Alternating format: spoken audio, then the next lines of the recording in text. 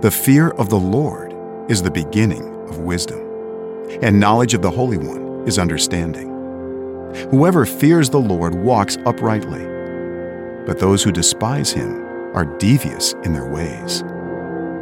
There is a way that appears to be right, but in the end, it leads to death. The simple believe anything, but the prudent give thought to their steps. The wise fear the Lord and shun evil, but a fool is hot-headed and yet feels secure. Whoever fears the Lord has a secure fortress, and for their children it will be a refuge. The fear of the Lord is a fountain of life, turning a person from the snares of death. To fear the Lord is to hate evil. Humility is the fear of the Lord. Its wages are riches and honor and life. The fear of the Lord leads to life. Then one rests content, untouched by trouble. One who loves a pure heart and who speaks with grace will have the king for a friend. The eyes of the Lord are everywhere, keeping watch on the wicked and the good. The Lord detests the sacrifice of the wicked, but the prayer of the upright pleases him. The Lord detests the way of the wicked, but he loves those who pursue righteousness. The fear of the Lord, that is wisdom, and to shun evil is understanding. Better a little with the fear of the Lord than great wealth with turmoil. The fear of the Lord adds length to life, but the years of the wicked are cut short.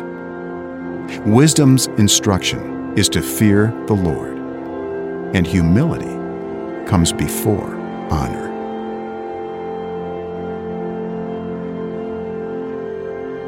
Trust in the Lord with all your heart, and lean not on your own understanding.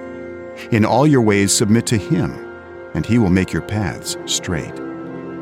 Do not be wise in your own eyes. Fear the Lord and shun evil. This will bring health to your body and nourishment to your bones. Honor the Lord with your wealth, with the firstfruits of all your crops. Then your barns will be filled to overflowing, and your vats will brim over with new wine.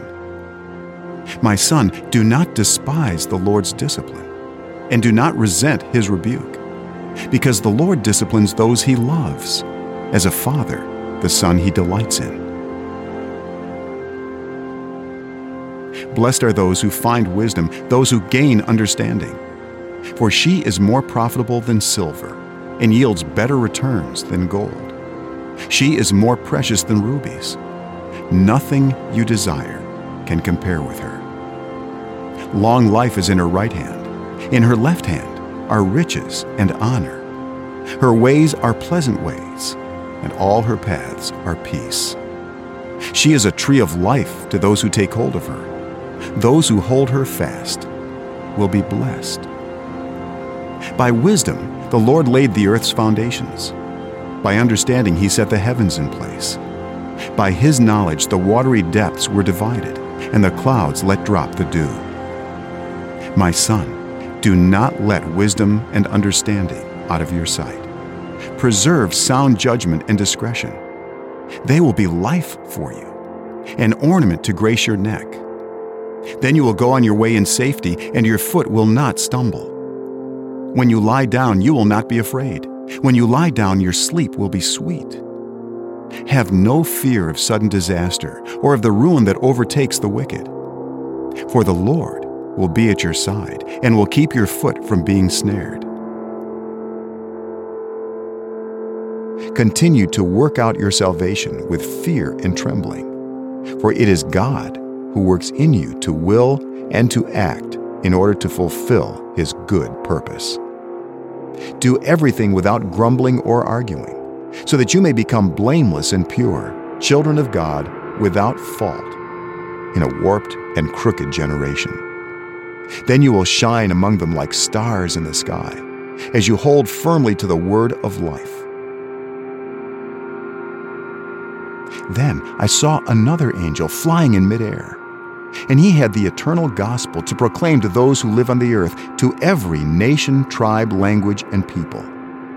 He said in a loud voice, "Fear God and give him glory, because the hour of his judgment has come. Worship him who made the heavens, the earth, the sea, and the springs of water."